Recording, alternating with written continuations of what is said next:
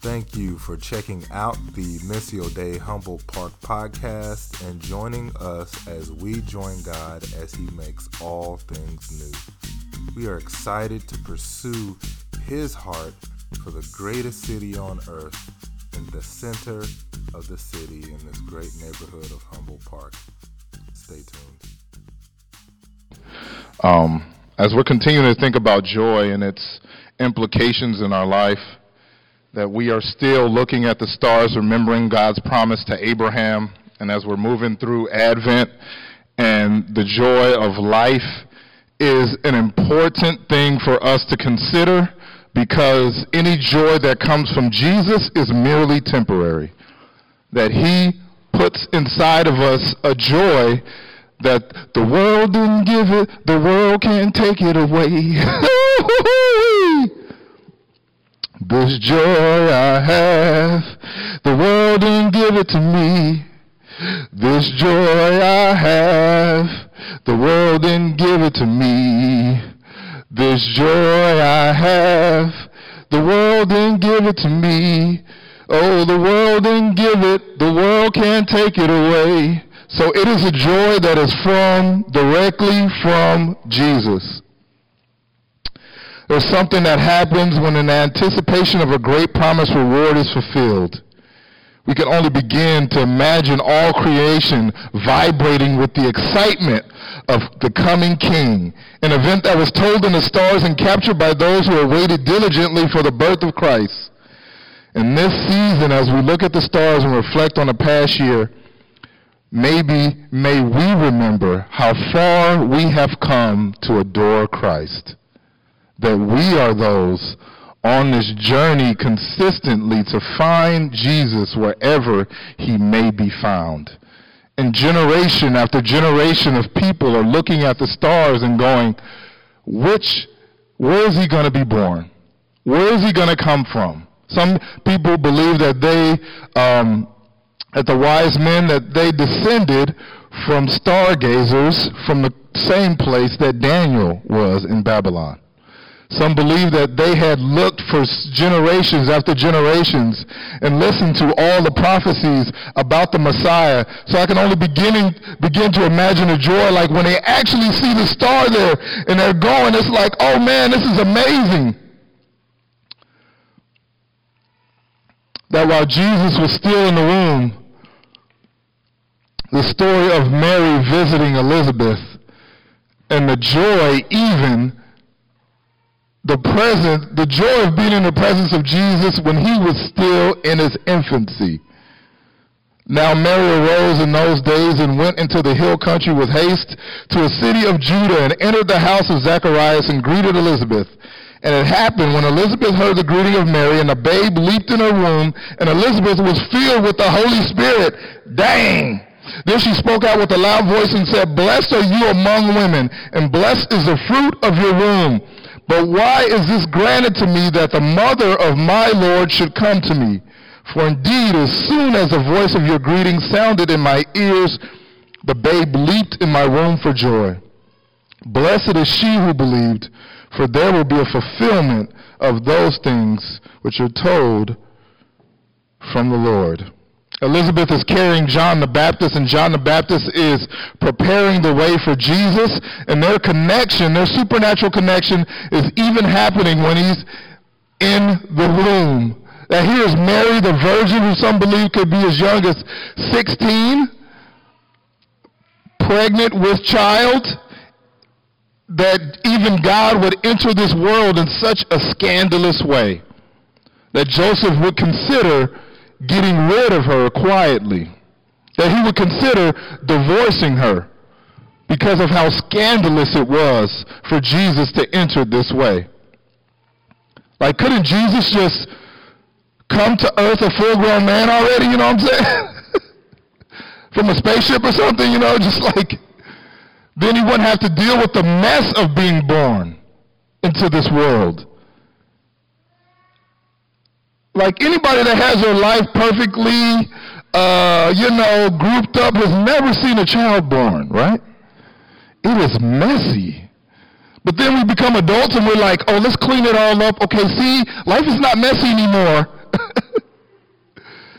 And then we go through things in life and we're like, I don't know, I'm so shocked, it's so messy. Well, this is Jesus even being born, and some believe that he wasn't in a stable. He was in a manger, but he was actually in someone's home. Because in those days, people would sleep very close to their animals a lot of times. So it would be an area that you walked in before you got to the home. That was where the animals were. So most likely Jesus was going to stay with some members of his family, and that was all that was left. Carrying this joy in who he is. All of the obstacles he had to go through to be on this journey to Bethlehem, even before his mother and his father took him to Egypt to get away from the infanticide. Like all these powers arrayed towards Jesus so that he wouldn't reach his destiny. Now think about your own life. All of the powers that have been arrayed so that you don't reach your destiny in Christ. All of the opportunities to be taken away from the blessed hand of God. But yet and still we persist. Yet and still you are here. It's amazing testimony to God's goodness and his grace for each and every one of us. That joy is the resilient part of our life lived. That it is like that, pop-up toy, you know what I'm saying, with the sand in the bottom. Those are really hot in the 90s, you know what I'm saying? You punched it in the thing, just popped back up. I bet you ain't thought about that in some years. But it's like, boop. And that is joy. It's the resilient part of life lived.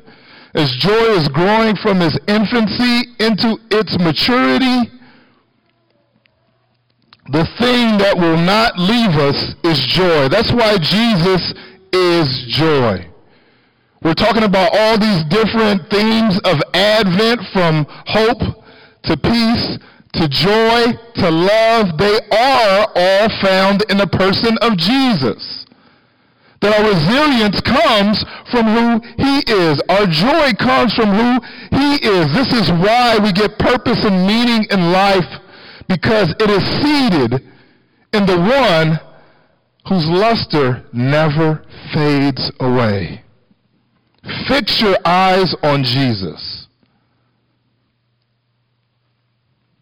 because everything else in the world begins to lose its luster.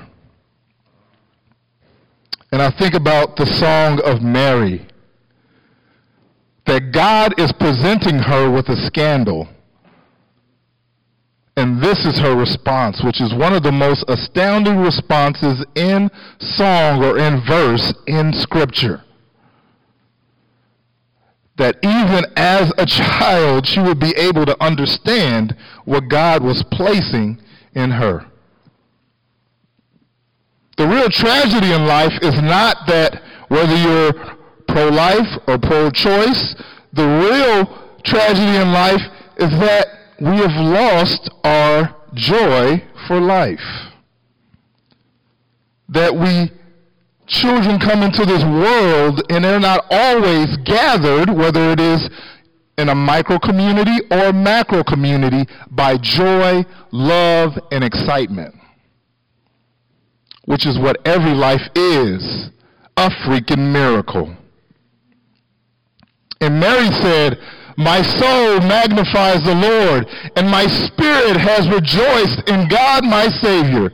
For he has regarded the lowly state of his maidservant. For behold, henceforth all generations will call me blessed. For he who is mighty has done great things for me, and holy is his name.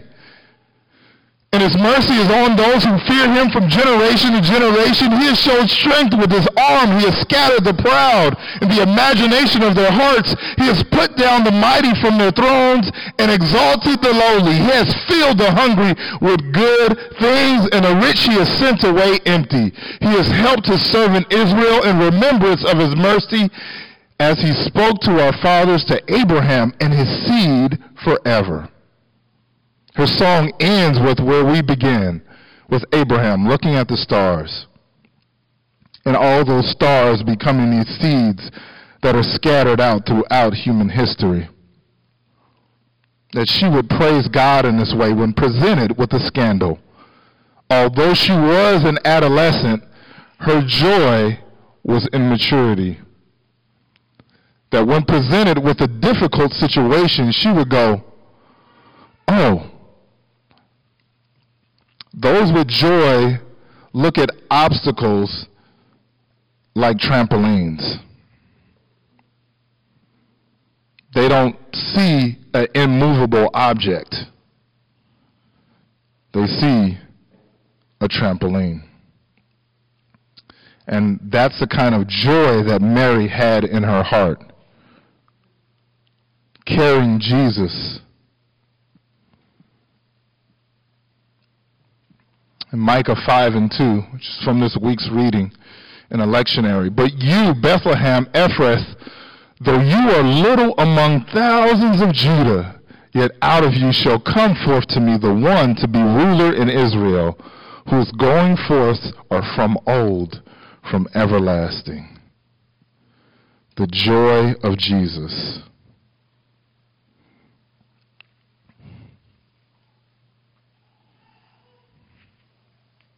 That let us be those whose joy is growing from infancy.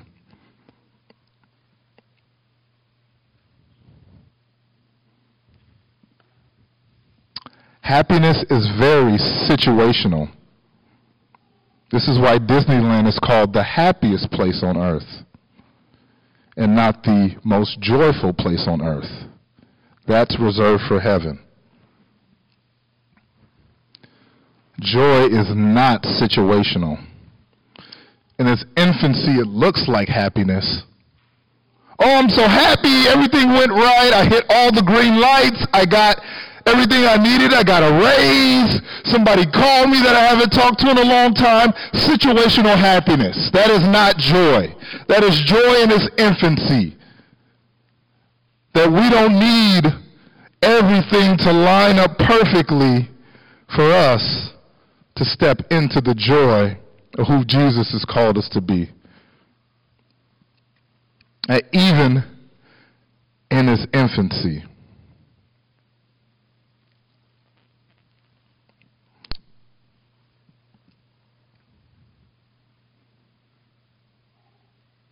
And this is a passage that I referenced that is right in Luke 2:51, where Jesus has just been teaching in the temple.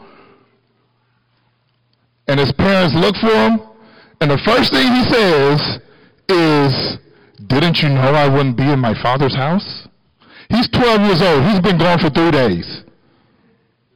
The black version of that is, shh. That's reading between the lines, you know what I'm saying? I don't care how holy you read into the Bible, like they were really parents, you know what I'm saying? And he was really a child because he just sounded like a child right there. Mary was like, bam, and then it says, and then he went down with them and came to Nazareth and was subject to them. I will read this in 90s language. He went home and he was on punishment, and and his mother treasured all these things in her heart, and Jesus increased in wisdom and stature and in favor with God and men. This shows that we are not called to separate the spiritual from the practical. Like I said before, we glory too much in our enemies. We should be growing in favor and stature with God and man. I'm going to do this. Why? God told me to do it. Okay. All right. There's no comeback for that. But we should be growing in favor with God and man. Mary treasuring this in her heart.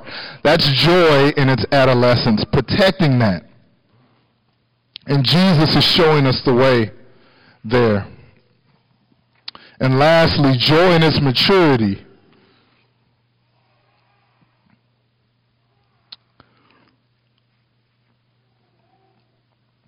I didn't put that in there. Let's see.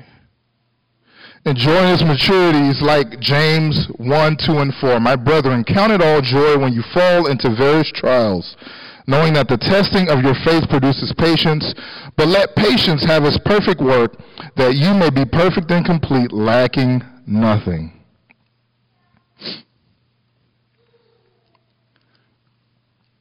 Like, is it really joy if it cannot withstand a frown? Or withstand a cold day in this town? Look, I thought I was joyful. Then that wind smacked me in the face. I'm just happy. Like, let us be those who, like Jesus, as he grew in life, let our joy grow. Bearing trials, the trials of the cross.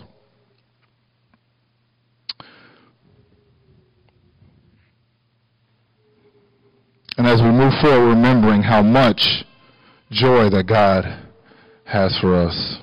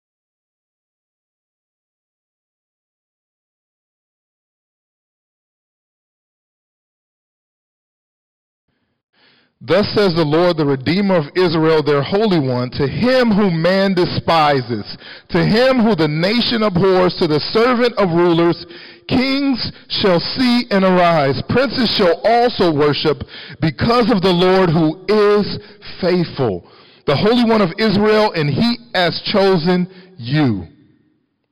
Imagine what kind of life did you live if you die and it inspires? Wow. You lived an amazing life.